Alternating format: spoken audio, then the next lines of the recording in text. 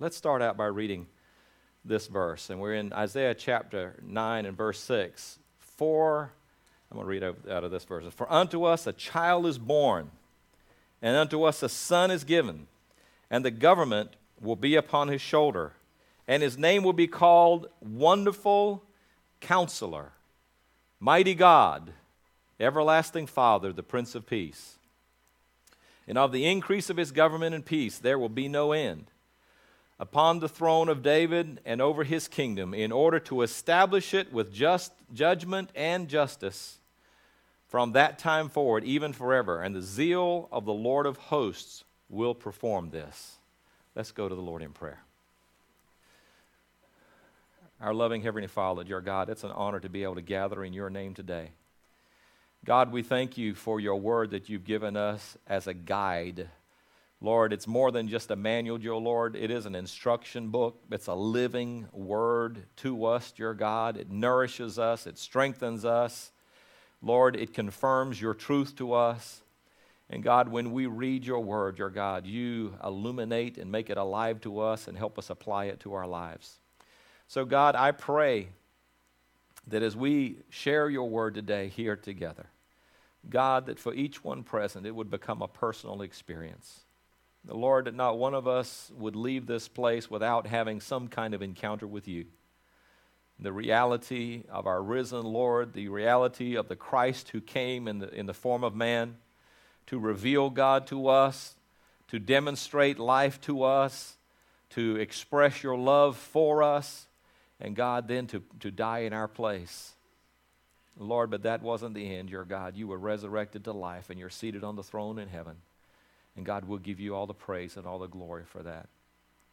In Jesus' name, amen. Amen. Are you ready for Christmas?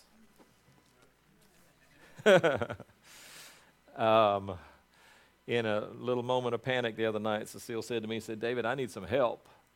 And so we sat down around the table and pulled out our mobile devices and went to work, and within a little bit of time, we are anticipating boxes arriving tomorrow. Thank you, Denise. Denise has been staying very busy with that.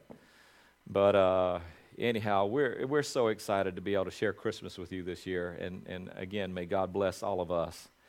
I've been intrigued. There's so many different stories that you can look at, or different expressions about the Christ. We've talked already about, during our Christmas party, we shared the story about the shepherds and the angels declaring glory to God in the highest, and on earth peace and goodwill towards men.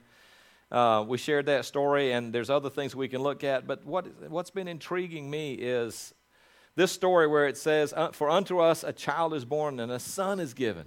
And it said the government will rest upon his shoulders. The government will be upon his shoulders.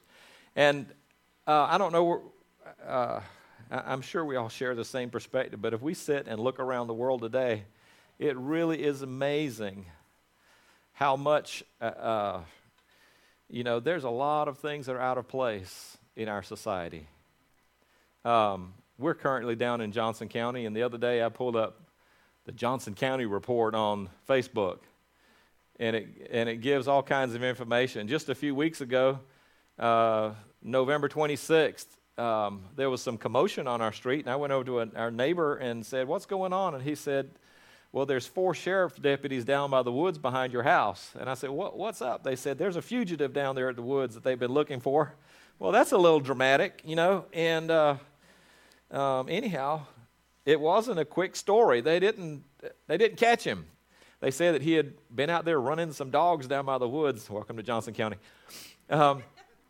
But he had taken off through the woods, and they saw him cut across another street, and it was going back and forward. And about 10 o'clock that night, we'd been having some work done at the house, so I went outside. And as soon as I stepped out my door, a sheriff's deputy came flying into my yard. Earlier that day, there'd been 4 cars drive through my yard to get to the backyard, and just a little bit too much commotion for the neighborhood.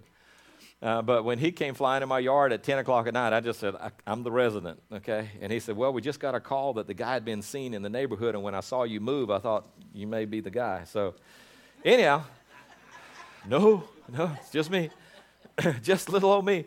But what ended up happening was the other day I got notification, somebody sent me something that on December the 13th, so we're gone from November the 26th to December the 13th, they had finally captured the guy on our street in an abandoned barn that somebody looked through a peephole in the barn and saw this police officer looked through the barn and saw him sleeping in a sleeping bag with a shotgun beside him. And so he had been a fugitive in 4 counties, and they had been looking for him. And I thought, that's just way too much drama here for this Christmas season. I just don't care if that ever happens again. But the reality is when we look at society, there's things going on all the time. I'm sorry to see some of those news reports that come across where either due to drugs that there's death that happens, or they're finding people that are ensnared in some kind of drug addiction or thing like that. But there's real needs in our world. There's violence that happens both in our country and around the world, and it seems like that everywhere you turn, especially if you watch the news, that you see all kinds of calamity and chaos and things. Years ago, back in the frontier days, they had to worry about feeding their family and putting a house up and staying warm. They didn't have to worry about what was going on over in China or in Iran or Iraq or other places around the world. They had to deal with what was present and current. Now, our lives get bombarded with all of the calamity from around the world. No wonder we deal with so much stress and so many stress-related things. We're not just caring for ourselves and caring for our family. We're trying to carry the weight of the world on our shoulders, and we're not designed to do that. But this scripture says that there's going to be a child born to us, a son. And I noticed that when I was reading one of the modern translations, it had a child and it had a son, no caps. When I went back to the New Living, the New King James Version, it's got that capitalized as a designation. It's not just any child, it is the child. It's not just any son, it is the son. But he has been given. Can you imagine this Christ, this Jesus, coming from the royalty of heaven, seated on the throne of heaven? I can't comprehend it. I love, my family will attest to the fact, I love a good nature show. They make fun of me about it, watching documentaries. And I was fascinated just within the last few days watching some of the beauty of the deep blue ocean and all the creatures that are in there. And last night they showed something about the Red Sea, and I loved seeing all the beauty in the Red Sea. And I could really go on and really bore you to death with the details of things that I love about nature. One thing I saw, the acacia tree. The acacia tree can survive out in the desert because it can have roots that go, it said 18 meters deep into the ground. And just kind of multiply that by 3 and you get close to what that measurement is in feet. But that's deep, and going down deep in order to find a water source down there in the very, very dry areas. God made a beautiful earth. He made a paradise. And when you look at it in light of all the rest of the planets, we're doing this space exploration right now, and I know some of you are eager to sign up to go live on Mars one day because you love dry climate. But, they're doing exploration to see if we can go live there, and there's been movies made about that. But really, when you start looking at creation and looking at where God positioned this earth in our solar system, if we were to wobble just a little bit further out in space, we'd freeze to death, and if we were to move just a little bit closer to the sun, we'd be burned to a crisp. Just the simple rotation of our earth in relationship to the sun is enough to change our seasons, that we go from a hot summer to a cold winter. I would hate to move further out into space and see what kind of effect that had on us. And then you start looking at all the beauty of creation, the trees and the flowers and the birds that fly and sing, and the wonderful animals that God put on the earth. There really is such majesty displayed just in creation. And then God created man, the crown of his creation. The crown of his creation. Let us make man in our image. the Scripture says. But man fell. And so now, the corruption that you see in the world is not due to the natural aspect of creation. The corruption that we see in the world is due to man's nature and the loss, because of sin, of that image that God intended for us to manifest. What if everybody was loving? What if everybody was patient and kind? What if joy filled the hearts of every man and woman and child? What if there was long-suffering and kindness? What if we really did manifest, those things that I'm listing off there are called the fruit of the Spirit. That is the fruit or the nature or the character that should be manifest in every man, woman, and child that's walking in relationship to God. It is the fruit of the Spirit, the fruit that's produced when we walk in relationship with God. That's what God's intent was, but that's a far cry from what we see demonstrated throughout mankind in the earth. When I was reading this passage now, I'm just going to tell you, I said I went to my old faithful Bible. When I go to this Bible, it looks like I enjoy coloring.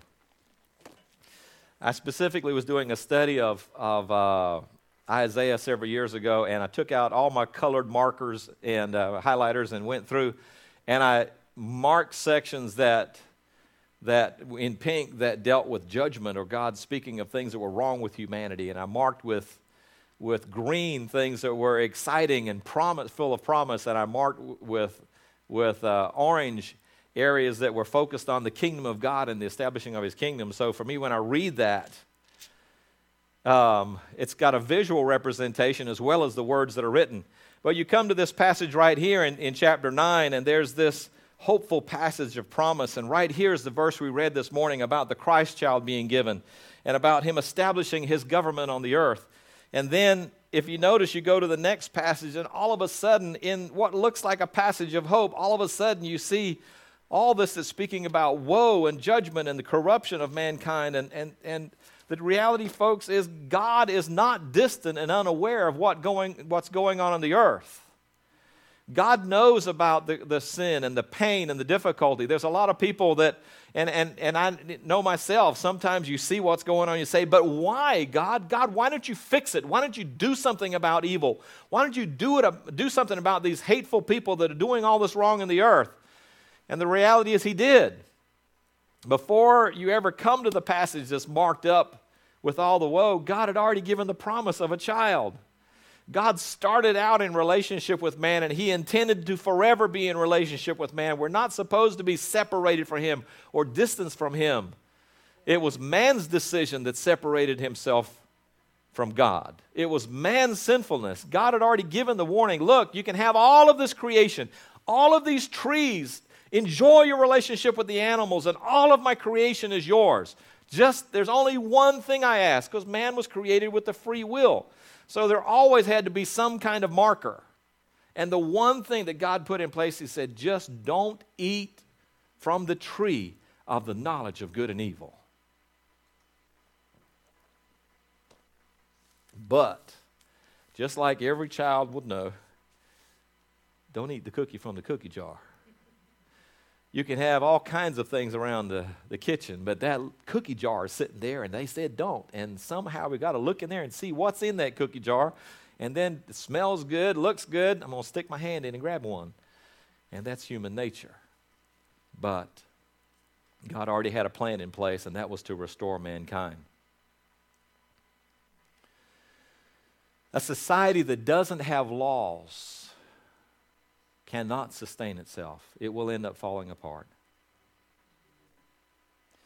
It says here that on this, it says, for unto us a child is born, and unto us a son is given, and the government will be upon His shoulders. I went back and looked at that word, and the word for government there is misra in Hebrew. And it literally means, I wish I could tell you some deep revelatory meaning, but really it's talking about His rule or His dominion or His government.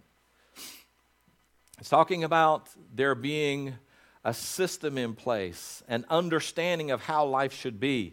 some guidance and some governance of how mankind should live and how things should be put in place. In New Testament language, we would put the word kingdom in that place. How do you define a kingdom? A kingdom is really the scope of someone's rule. A kingdom is the domain or the kingdom where the people that are in that area are under the leadership or the governance of the sovereign. We talk about in New New Testament language, it says that Jesus came and preached repentance, and he said repent, and then he also preached about the kingdom of God. The only remedy for mankind's situation is that we recognize that we cannot do this on our own. Now, in society, there's been a huge attempt in society to replace God and to move God out because man considers himself smart enough to rule himself without God. But what you find throughout creation and throughout millennia of man's rule is that when man rules without the standards and principles of God in place, you find that it ends up coming down to man subjecting man, man dominating man, man subjugating mankind. It ends up that some gain and some lose. Some are suppressed and some are elevated. Some take advantage, and eventually they find themselves looking down on the others, despising the others, and seeing them as only tools to be used, and there's no valuation. The kingdom of God's not like that. In God's kingdom, God established that every man, woman, and child is created in the image of God. Every life is to be valued. In the Scripture, God sternly commanded that you should not kill mankind. You should not murder someone. And even says that the blood that was spilled on the ground, he told Cain that his brother's blood was crying out to him. It was calling for justice. Something had to be done because there had been a life taken. Jesus said the Scripture says that life was in the blood. And God values mankind. He values that life.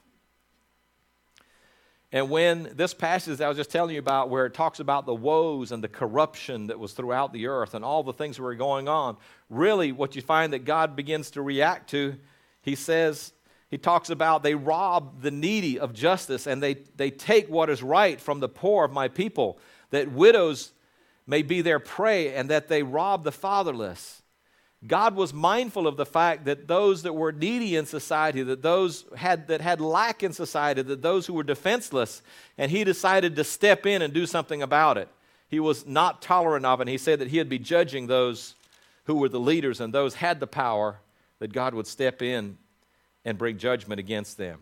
God desired to restore his order, so he sent his son to bring government. He sent his son to establish his kingdom. Government is necessary for the existence of a civilized society.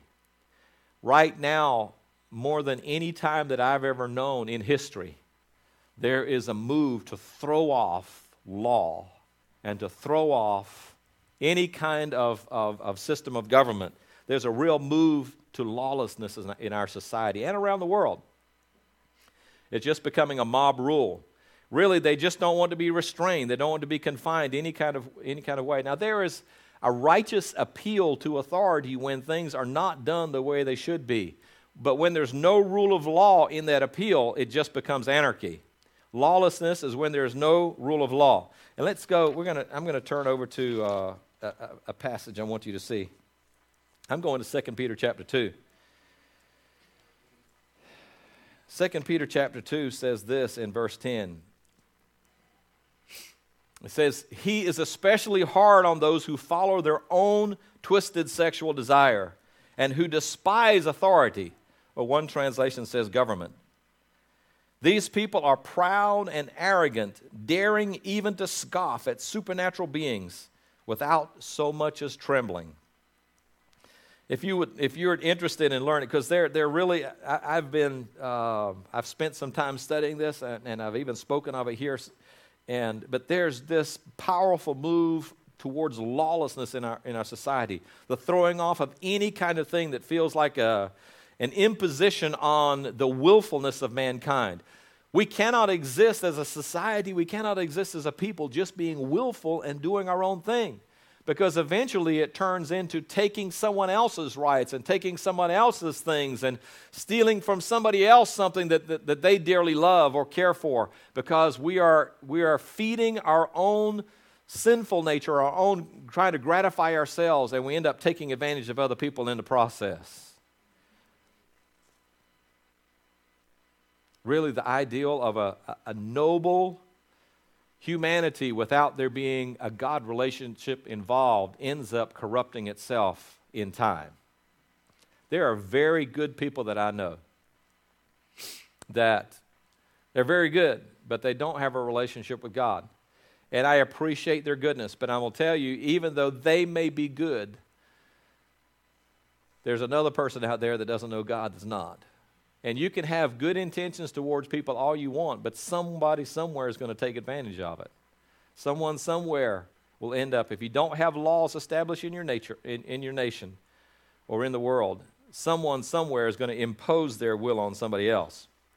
So Jesus came as a benevolent Lord, someone who intended to do good for people. He wanted to bring restoration to mankind and restore us to the way that he saw that we could live at our best. If you want to read more about the man of lawlessness, just read that chapter on 2 Peter chapter 2. The whole thing deals with the corruption of mankind and the consequences that came along with us. It says in 2 Thessalonians chapter 2, not too far away from there, don't be fooled by what they say, for that day will not come, speaking of the day of the Lord, until there's a great rebellion against God. And the man of lawlessness is revealed, the one who brings destruction. So the Scripture speaks of a day here, and there's a whole lot more that I can read. I'm trying I may spend some time with that in just a little bit. But it speaks of a man of lawlessness. There is a spirit that's going to be raised up in the earth that's going to throw off restraint, and I believe we see the manifestation of that in our society right now. Throwing off any kind of restraint, any kind of demand, any kind of expectations put on me. I don't want to have it. I'm not going to let you tell me how I'm going to live my life or what I'm going to do. Why are you trying to impose your standards on me? It says here about this man of lawlessness, and there's a spirit of lawlessness that goes through creation as well. It said he will exalt himself and defy everything that people call God and every object of worship. This lawless spirit will defy every object of worship. He will even sit in the temple of God claiming that he himself is God. Don't you remember, this is Paul writing, what I told you about all this when I was with you? And he says, and you know what is holding him back. For he will be revealed only when his time comes. For this lawlessness is already at work secretly. It will remain secret until the one who is holding it back steps out of the way. It says, and then the man of lawlessness will be revealed, but the Lord will destroy him or will kill him with the breath of his mouth and destroy him by the splendor of his coming. It says he will use every kind of evil deception to fool those on their way to destruction because they refuse to love and accept the truth that would save them. So I know that we've got people in our family here and across society. What's our response?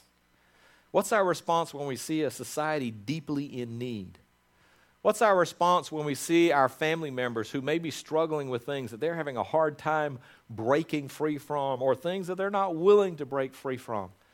Folks, we need to be consistent in being, if we will be consistent to what we were created for and manifest the image of God and the nature of God to them, that's all we really can do.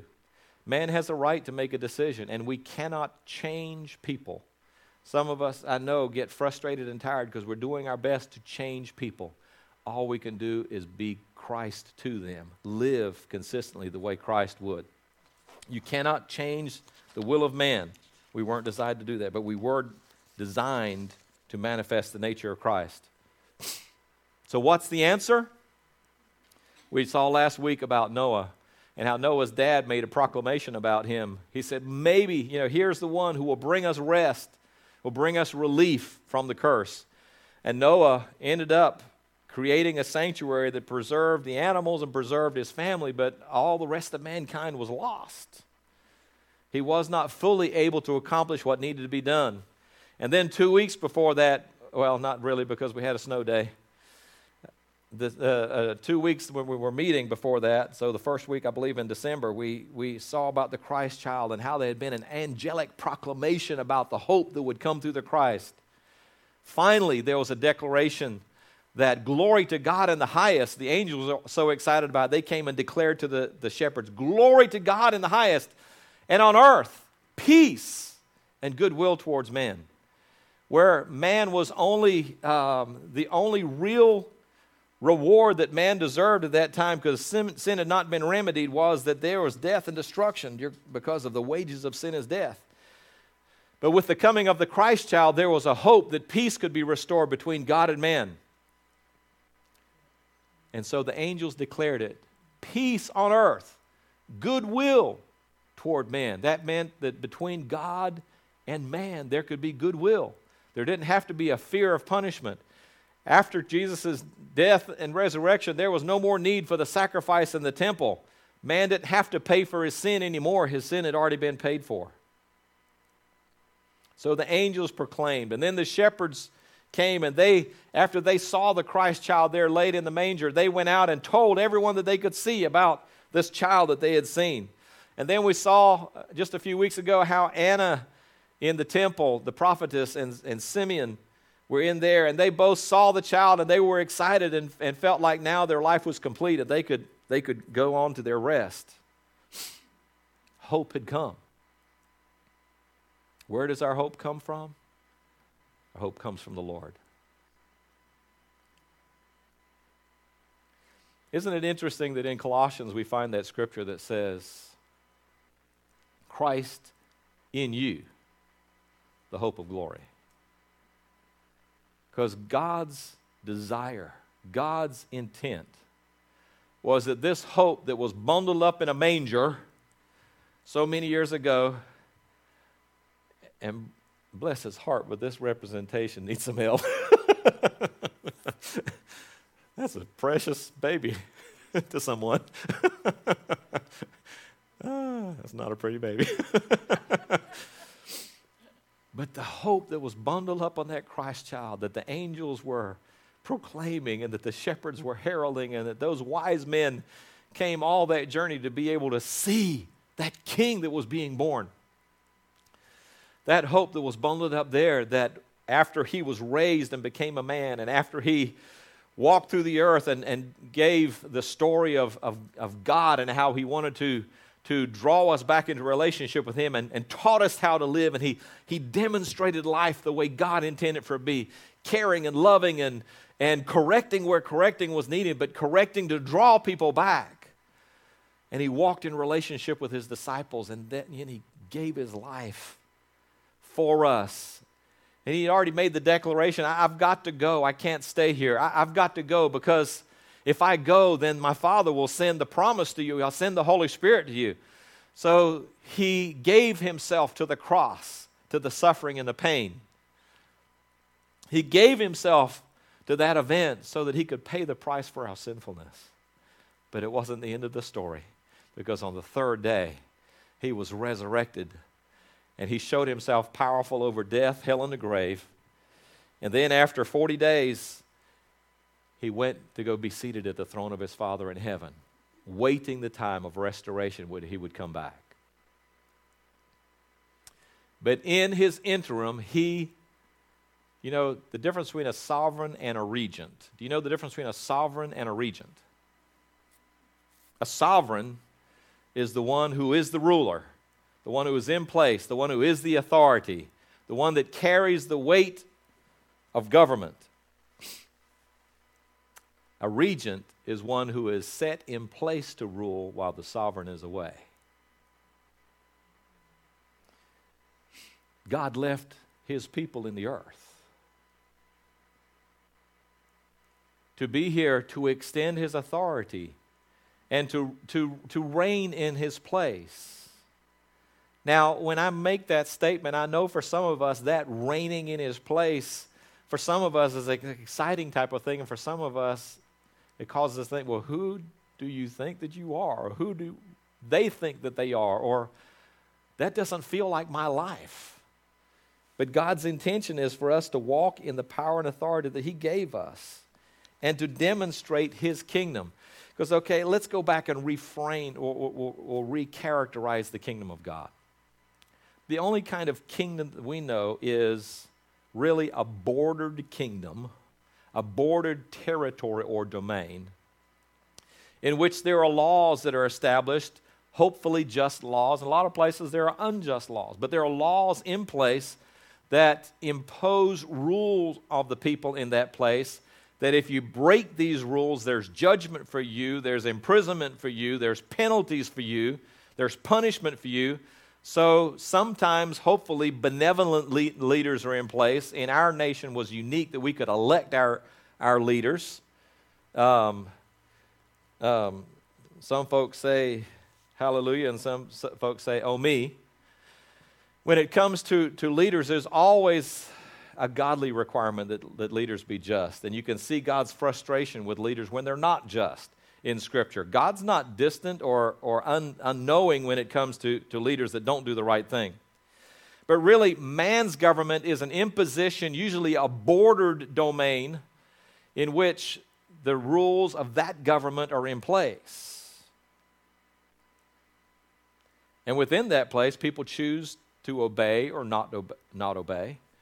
But the kingdom of God's not necessarily like that, because the kingdom of God, every kingdom has to have some type of domain or some kind of definition, some kind of parameter of scope. But the kingdom of God is not limited by a border. Most kingdoms throughout the earth, you talk about the Egyptian kingdom, the pharaohs, and how long they lived, their dynasty. You talk about the dynasties over in China for thousands of years that were there. You talk about nations. You know, how long has the United States been a nation? Since 1776. We're pups compared to some of the nations and how long that they've been around. I'm glad we're around. But there's been other nations that have existed for a long, long, long time. But they're still bound by time. You'll find that there are nations that existed powerfully. How many of you think of Portugal as a world power? You barely, no offense to the Portuguese, but you barely hear about Portugal, at least in our society. But at one time, they were a world power with regards to trade and their armada, their ships that went around the world. Some of the greatest explorers of the world. We know about the Spanish Empire and how it spread out all around the world. And we know about the British Empire and how they spread out around the world. How a little nation like that could have an empire that the sun never set on is just amazing. But all of these great empires that at the time when they were in place probably seemed invincible and seemed like they would last forever, over time they diminish or they fall away or they're conquered. Nebuchadnezzar in all his might, and the Medes and Persians in all of their might of the day, and the Greek Empire and all its might, and the Roman Empire and all of its might, they all diminished and went away. And now there's just remnants of it and ruins and museums and statues that are left. But it's said of the kingdom of God, it's an everlasting kingdom. There is no end. It's an eternal kingdom. That's prophesied right here. Of the increase of his government and peace, there will be no end. There will be no end. So the kingdom of God, unlike the other nations of the world and the other kingdoms that exist in the earth, it is unlike them in that there is no time scope to that kingdom. The time scope, if you were to define one, is eternal. It will last forever. It also is not bordered by a physical border. There is no place where you can say this is his kingdom, but this is not his kingdom, because it's outside of the scope of his reach. He has no authority in that place. The reality is the kingdom of God exists in the hearts of men. If you are a part of God's kingdom, His kingdom exists wherever you go. His word exists wherever you speak. His authority is wherever you exert authority. You speak life into every life that you come in contact with. We're ambassadors of that kingdom. He's given us His authority so that we can act, if you can take hold of it, as His regents in the earth. One who sits in authority while the sovereign's not here. We've been granted authority to act on His behalf and to share life with the people we come in contact with, to extend His kingdom. I know that we're familiar as a church with Lance Wallnau. That's the only Wallnau I know. I've never heard of another Wallnau. But Lance Wallnau and his 7 mountain strategies, that he is the current voice sharing about these things. But preceding him, there was Bill Bright, Lauren Cunningham, even Pat Robertson established Regent University based on those principles. That there are certain avenues of influence in a society, certain avenues that there must be to establish a strong nation, certain things that need to be influenced in a nation. And I pulled up something this is from it says Generals International, but 7 mountains of societal influence. And the reason why I'm speaking to you about this is because mistakenly we have thought that buildings like this are the place where the church exists. These are the gathering places of the church. But we, His people, are the church. And His church and His kingdom exists everywhere where we put our feet. Everywhere we voice His opinion. And folks, if we talk about our society, if we talk about our nation, if we talk about the wrongs in the world, and never talk about what God put in place and what God desires for our society, and what God desires for the hearts of mankind, if we never express the will of the kingdom of God, if we never express what Christ did to die for mankind and to restore fellowship between heaven and earth, then we are failing in our job as regents. So I'm not saying that to browbeat you. I am saying that to energize you and let you understand you walk the earth with authority and power. If you release the words that God has spoken, if you share what God spoke in His Word and His declarations, I want to tell you that you speak those words with the same authority of heaven. Just like when an ambassador to another nation takes an edict that's come from our government and shares with that government, that nation, said, this is what our government has declared. This is what the United States of America has said. He carries the same authority as the government of the United States when he puts that paper on that table or expresses that to those people in that nation. In the same way, when we take God's word and speak His word, speak those promises. What are the promises of God? The promises of God, as we find them in His Scripture, are the expressions of God's will. It is the way that God wants it to be. We need to express those things so people can grab a hold of them with their hearts and believe in them and trust in them, and we release God's authority. So let me go back and I want to say this because we need to be aware of this. Folks, we don't need to sanitize the church into the building. I don't know if that's the way to say that. That's not the way I want to say it. We don't need to corral the church. We don't need to limit the church's scope and influence to this building. If you wonder why your spirit life feels hollow, because we can come here and have a good experience and just go out and then we go through our regular life, what we experience in the house of God should be expressed out in the world. What the encounters that we have here should transform our lives and the lives of people that we come in contact with. So can I take just a moment? I'm going to touch on some areas where there needs to be godly influence in our nation. These are the greatest areas of influence that bring about, either for good or for bad, but influence our society. Number one, religion influences and impacts society at large. And when we're talking about religion, we're talking about the religions of the world, okay? Around the world, religion has some of the strongest influence on what happens in the nations around the world. We see theocracies around the world where nations are religion ruled. Iran would be a nation like that, okay? There are theocracies around the world where the edicts that come down through the religion controls everything that goes on. In our nation, in the founding of our nation, we did not have a theocracy it was not a religious group that was giving commands on this is how it should happen.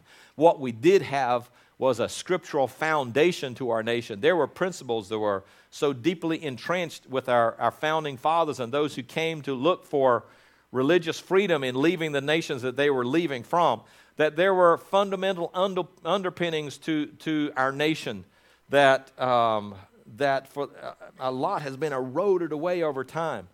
I just want to state this, even though it's commonly known. But folks, a lot of us, my age and older, that when we think about Sunday school stories and things like that, they're pretty much integrated into our system. Most of the people of our age know the Bible story about the Christ child coming. They know about David and Goliath, and they know about Moses and things like that. And when you use that terminology, it's a common thing. But I'm going to tell you, there's a lot that are growing up today, even into their adulthood now, that have never had the influence of the church. They don't know those stories. It's a wrong supposition on our part to think that they even have that concept in the fiber or the fabric of their being. They've never been taught. They've never heard. They don't know those stories. Those fundamental things need to be a part of their understanding again. Religion can be a binding and destructive thing to a nation, but it can also be a strong foundation. And we should not hold back from exerting its influence. It is a misquoted thing that says that there should be, from Thomas Jefferson, where it says that there should be separation of church and state. It was not his intention in that. You can see from his other writings that God was a part of his concept of understanding. I'm not going to focus totally on religion, but there needs to be a strong influence through the religious community of our church. And folks, our nation is changing. I know some people might not like me saying this, and I've lived around the world. I've been in contact with other nations, but in our nation, I think we're going to face a lot of things in the near future. Things have shifted and changed a lot in our nation. I'm trying to get back on point here. I had an experience just the other day, and this is what's on my mind, but it really I went to a local establishment, and I was purchasing food from the food vending aspect of that business. They have other parts of the business. I'm trying to be vague. I'm not going to mention who they are. But I went down to it's a local business, and part of that business is where they sell food, okay? And somebody came in there, and I overheard them when I was walking in, and they were talking, oh, yeah, I know him. I used to buy drugs from him. And are you really just talking about that right out in public in the store? And then that same individual turned to the lady working in the food section and said, where's your beer? And that lady who, in other words, her business rents space in this store. And she said, oh, they don't sell alcohol here in this store. And they don't sell pork. And I thought, wow, okay, that's a strong stance that they're making in that store. There's all kinds of other paraphernalia for smoking, all kinds of other things in there, recreational things. But they don't do alcohol and don't do pork. Now, I was with my brother. Also, when I was leaving that store, I walked over there, and there was an empty rack right by the doorway that said, free Quran. And it was empty. They were all gone. So I'm thinking, okay, there's an influence in the community here. They're making a stand with regards to alcohol. They're making a stand with regards to pork. I don't understand about all the drug paraphernalia. Maybe people smoke cigarettes through different kind of devices. But anyhow, but they also are propagating into the society the Quran, giving away the Quran freely. Now, I remember several years back, I was traveling with my brother who, when he was alive and healthy, was a missionary to a Middle Eastern country, and he spoke fluent French and fluent Arabic. But he went into this convenience store south of us, down 95, and he walked in there and walked right up to the counter and started, we're talking about southern U.S., North Carolina. My brother walked up to the counter, started speaking Arabic to this guy, and the guy's shock. But in the conversation, my brother asked him, he said, "Are you Islamic?" And the guy, "Yes, I'm Islamic," like this. And then my brother said, "Well, you must not be a practicing Islamic person then." And the guy frowned at him. He said, "You're selling alcohol." And the guy just hung his head. And I'm like, I don't really know this guy, I thought he was being pretty pretty bold with the guy who was who was running the store. But the guy really hung his head in shame because a part of their religion, that's not supposed to be something they're involved in. But folks, there are influences in our nation today that years ago would have seemed strange to us, and now it is so common. I'm talked about Islam, but that's just one. There are many influences. Back in the 60s, it was the introduction of Hinduism that came into the nation, and now throughout our society, there are things that have influenced so much that we don't even recognize as being different or being different to what our normal culture is. There are people that deeply believe in reincarnation, which came from Hinduism. There are other kind of fitness practices and things like that are associated with them that really in Hinduism are a part of channeling of the energies, the Kundalini energy and different type of things.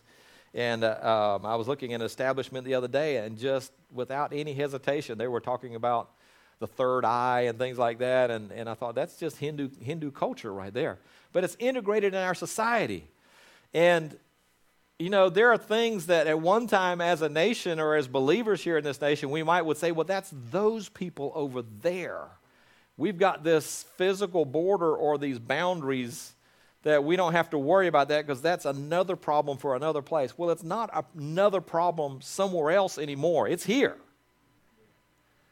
So I know for some of us that is, well, what's the big deal? And for some of us, it's a lot of angst, like, well, how are we, what are we supposed to do there? They're coming. No, they're not coming. They're here. Okay? I want you to know that from a biblical standard, if you look at Paul's day, Paul wasn't afraid of those other religions. He wasn't afraid of the different viewpoints. What he was intent on was understanding that the Christ that we have is needed by those cultures and those people. So we can sit here and withdraw and come into our shell and hide away like a hermit crab and want to stay sanitized from those influences of the world. Or we can understand that God left us here on the earth with a purpose, that the Christ inside of us is more than enough. If we don't just try to have an ideological argument, but what we do is express the life that He's given us. If we live it, go down to that business and have a conversation with that person and say, you know what? I want to pray for God to bless you, just so that you can see that He does. I want to pray for God to touch your family. Do you have someone in your family that needs prayer? Let's pray for them together. Extend the kingdom of God by sharing the kingdom of God. Share the life that He gave. We don't have to be intimidated and afraid like we are somehow anemic or weak. This is the kingdom of God that we represent. We're authorized. We've been given authority. We've been given power. We've been given the anointing. We've been given the word to go by. What we need to do, if we are cowering and afraid, is to learn the kind of God that we serve. We need to rediscover who He is.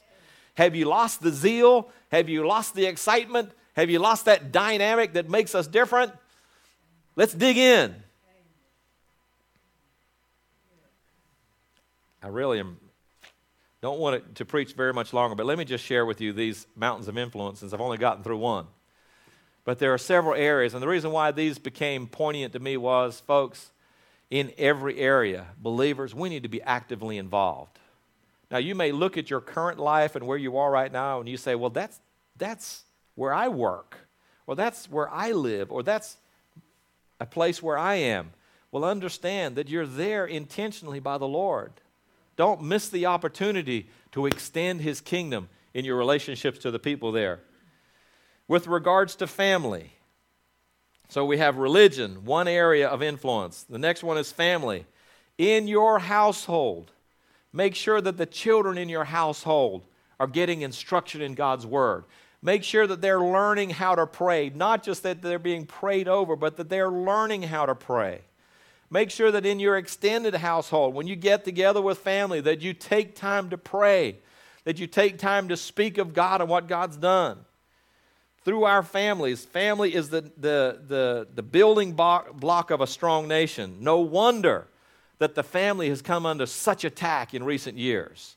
The stripping away of these areas of influence, the stripping away of religion as an influence, or the watering down to the point that it's of no influence.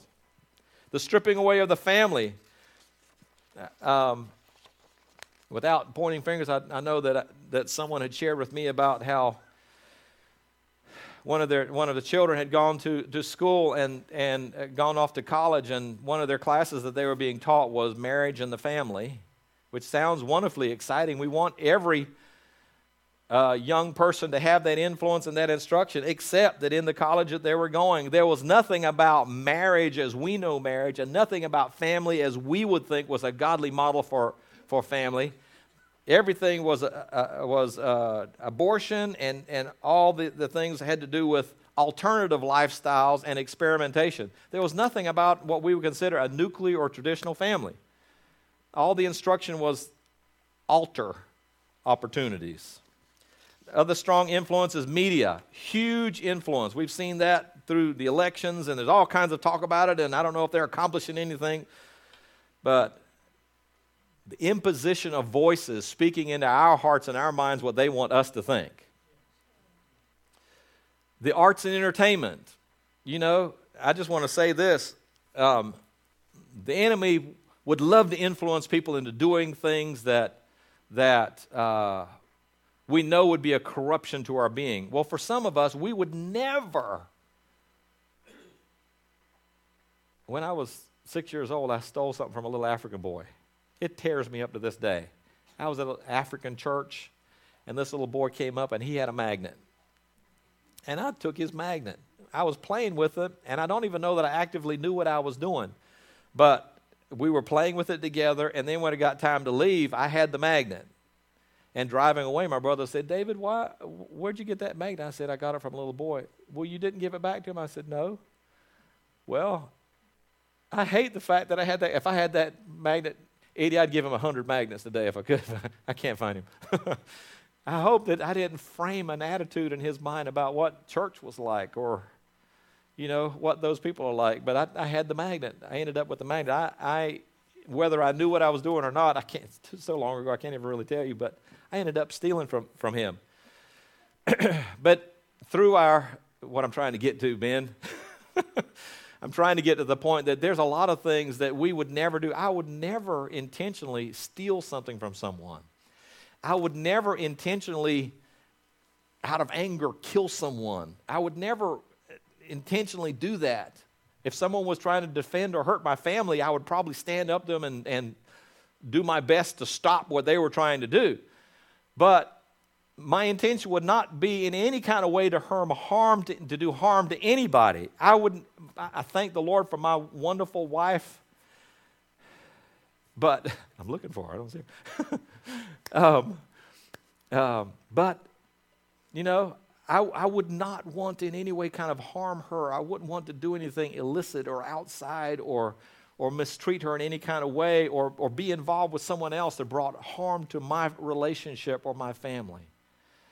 But folks, there are a lot of things that we would never physically do. We would never even want to entertain those thoughts. Or if a thought came to our mind, we would be quick to expunge it from our mind. But through entertainment and the arts, we involve our mind in observing things that should not be. And so the influence of those things, the emotional going through the motions of it and things like that, we visually see it. And I trust that we're not allowing ourselves to be softened to activities that we shouldn't be involved in, or becoming so familiar with them that maybe we don't see the offense of those sins. They're influences. They're influences. Another area of influence is business. Business, I've got a definition here, the ability, as though we need one, but the ability to literally create wealth through ingenuity, enterprise, creativity, and effort. And it's a God-given gift. All around the world, it's been amazing to me to see little African children that would be out there selling candy or selling something. Creativity. We always look at, my experience has been in Africa for the most part, but to see people that are in poverty. But folks, if you could be there, they may not have all the opportunities we have, but if you could see some of the creativity and their willingness to do with what they have, those little African kids would take old scrap wire and make a little wire car with a long stick in it that they could drive with a steering wheel up here and walk down the road and little wire wheels are turning and they could steer that thing going down the road. I couldn't do that, but they had the ingenuity to be able to do that. They just didn't have the opportunities. But business and that kind of mind is a gift from the Lord. But the challenge is that it's also something that's easily corrupted. Folks, if you're in the business world, there are people who will take advantage of you if you give them the opportunity. There's people that will overcharge you, or there are people that won't pay you. There are people who will undercut you. There are people who will try to steal your designs. We've got something big in the news right now with a executive of a telecommunications company that has been arrested because of the fact that her company is, they say, has been involved in, at least allegedly been involved in espionage, stealing secrets using digital communication.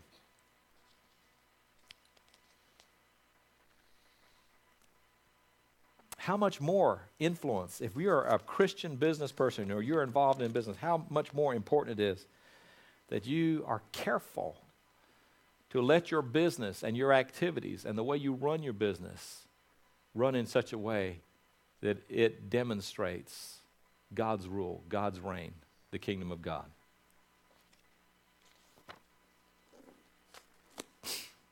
I don't want to go any further. I think we've shared enough, but I just wanted to say this.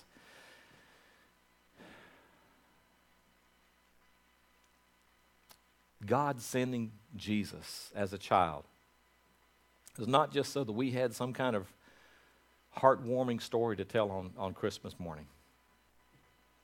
Jesus came to be a remedy for mankind. He came to set things back in order, to reestablish God's kingdom. God's kingdom is not bound by man's will or man's time. God's will is not bound by man's organizations and whether they do it right or don't do it right. The kingdom of God exists beyond the realm of man.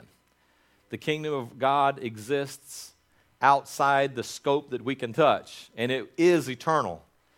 God gives us the opportunity to be a part of his kingdom by the decisions that we make in life. And if we make a decision to receive this Christ child and what God accomplished through him, through his death and his resurrection, we also need to make a decision to let his rule and his reign govern how we live our lives. Folks, it is not an imposition, it is freedom. It sets us free to be the people that God called us to be. So my desire, my prayer for you is that you would take thoughtful contemplation of where you are today, whether you've been living for the Lord or not. If you are a believer and you've been serving the Lord, if you embraced him and you received his salvation, I trust that you would understand that God left you here to be a voice and a proclamation. God left you here to be a living demonstration of his character and his nature. That through you, you can effectively operate in the earth and share Christ with the people you come in contact with. Let your character, let your nature demonstrate that there's something different about you from the rest of the world. Extend yourself beyond what is required. Extend yourself to show love and joy and peace and long-suffering, kindness, mercy.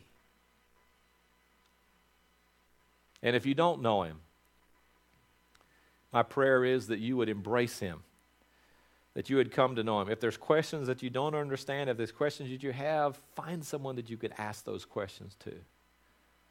But I can tell you this, you can trust him.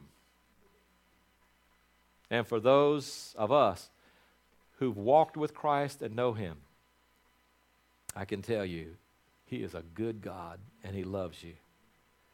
Would you stand with me? And we're going to go to the Lord in prayer.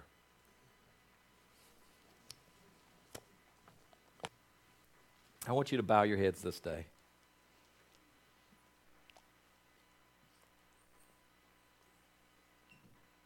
I want to give an opportunity for anyone who might be here today that has not received Jesus as their Savior.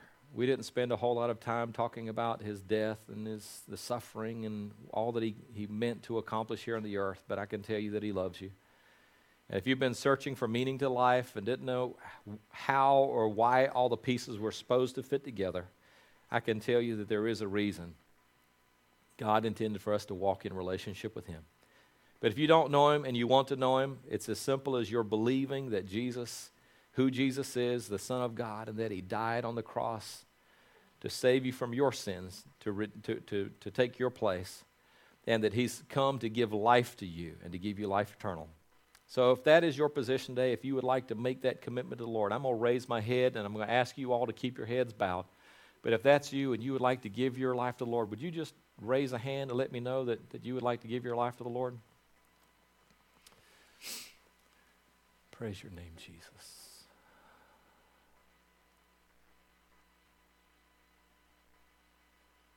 I'm going to ask everybody that's here today who is a believer to pray with me. I'm going to pray. You don't have to pray out loud, but just make a commitment in your own heart that as we approach this new year and going through this Christmas season, that we would endeavor and make a commitment in our hearts to let Christ be closer to the center of our heart, that he would be the center of our heart. Heavenly Father, I thank you, dear God, for the love that you've shared with us. God, for each one that's here that knows you and is walking with you, dear God, I know, Lord, that you bring deeper meaning and deeper understanding to life as we go along. Father, there's some that have been hammered with things this year, been difficult things, dear God, but they're standing today. They're here this morning, dear God, and can testify to the fact that you sustained them, that you brought them through, and that you continue to hold on to them, that you're giving them strength for each day. God, I pray that you would work in our lives, Lord. I know that every one of us, myself included, dear God, there's things that need to be eradicated or changed in my life, set in order in my life, dear God, and each one of ours. God, I submit myself afresh to you today, and I say, Lord, have your way with me. God, would you reveal anything that's offensive, dear God, and would you continue the process of refining and working with me, molding me and making me, God, so that I could more adequately represent you. And God, as we interact with the people that we come in contact with, Lord, whether it's that ornery person out on the street, dear God, or whether it's a person at the grocery store that we're talking with, or in our jobs, dear God, our family members, God, may our interactions be seasoned with your grace. And God, help us to find a way to express the Christ to them and not just bully up, dear God, or stick our chest out or somehow try to defend our turf, dear God. But let us be understanding, dear God, and show Christ to them. And God, for all that you have accomplished in us, dear Lord, and all that we anticipate that you'll be doing in the future, Lord, I just say, God, we receive your anointing, dear God. I pray for a fresh release of your spirit and your power in the lives of this, your people. God, in our homes, dear God, in our interactions in business, dear Lord, through our government, dear God, through, Lord, through our school system, in the education system, dear God, in our families, dear God, in every phase or facet of life, dear God, I pray that you would infuse those environments with your presence, dear God, so that it becomes a life-changing experience for people that come in contact with us. And Lord, in all of this, may you be glorified. May you be lifted up, God, and may people that don't know you desire you and come to know you. And God, for this, we'll give you glory. And we pray this in Jesus' name. Amen.